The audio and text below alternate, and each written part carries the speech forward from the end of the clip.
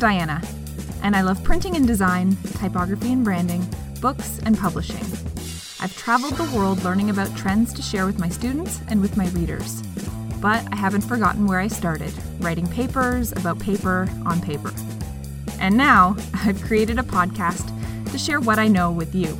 So let's talk paper scissors.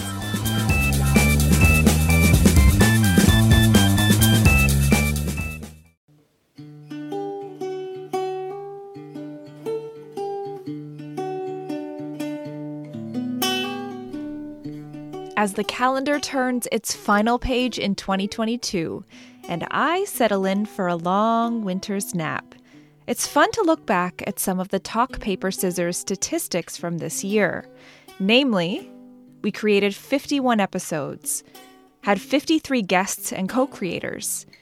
We had 8 series and mini-series, 6,000 plus downloads, and 1,500 plus minutes of content, which is about 25 hours worth. Although the numbers help paint a picture of the year, it doesn't tell the whole story, not even close. For me, it's much less about the stats and much more about how good it feels to share conversations I care about. Getting to work with 53 people this year, 53, many of whom I met for the first time because of this podcast, was incredible. Getting to dive into topics that I care about deeply, from artistic expression to the power of listening, to Indigenous type preservation, to big emotions in creative living, to magazine publishing, this year has been nothing short of magic. And there's so much more planned for 2023. I can't wait to share some of the projects that I've been working on that will come to fruition shortly with everyone soon. I'm also excited to continue collaborating and creating with really great people. Thank you, Talk Paper Scissors listeners. We're a small and mighty community exploring visual topics in a decidedly non-visual format. As final food for thought to add to your inspired holiday feast, I leave you with an excerpt all about creative confidence from a forthcoming article I contributed to for the RGD. In an effort to continue sowing seeds of confidence, normalizing decoupling failure from our identities, I wrote this piece. And this feels like an ideal way to end my final episode of 2022 and bridge into 2023 with a topic near and dear to my heart that I will revisit often in the new year. Here goes. Making friends with failure. What stops us from being our most creatively confident selves? Failure. Failure to perform, failure to succeed, failure to live up to the expectations we place on ourselves and others place on us. Failure is relative. It can be big or small, drop in for a quick visit or stay for a while. And while failure may choose to walk alongside us during our creative lives, we are not failure.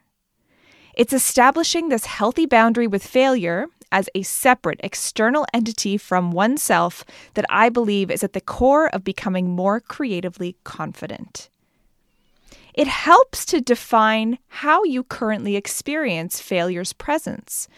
What does failure look like, sound like, smell, taste, and feel like? Understanding how you experience the sensations of failure can help bring awareness when it pays a visit, and you can reaffirm its separateness from you.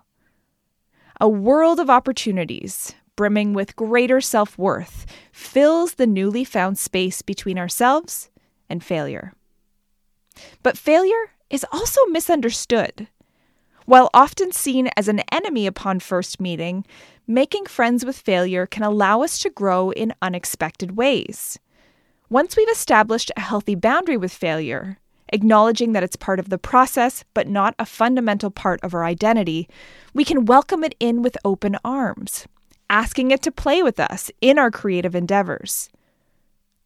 Failure becomes a co-creator, a confidant, and a valued member of the team.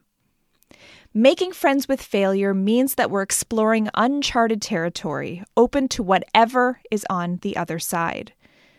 breaking our explorations into small, low-stakes chunks, each with the opportunity to succeed or fail and then learn from either outcome, means that we are never only as good as our last work.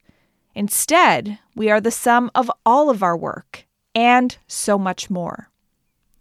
When we fear failure to the point that we're afraid to even try, we sell our creative selves short and stunt our growth. Getting curious, experimenting, trying, doing, observing, acknowledging, embracing, learning, and growing results when we make friends with failure. When we start to unravel our complex conditioning and unlearn that we're only as good as our outputs, we uncouple work and worth. We give ourselves permission to experience failure, finding strength and quiet confidence, knowing that we're worthy because we're divine human beings irrespective of our creative pursuits. Merry everything and happy always, dear friends. Here's to savoring the last of 2022 and looking ahead to 2023.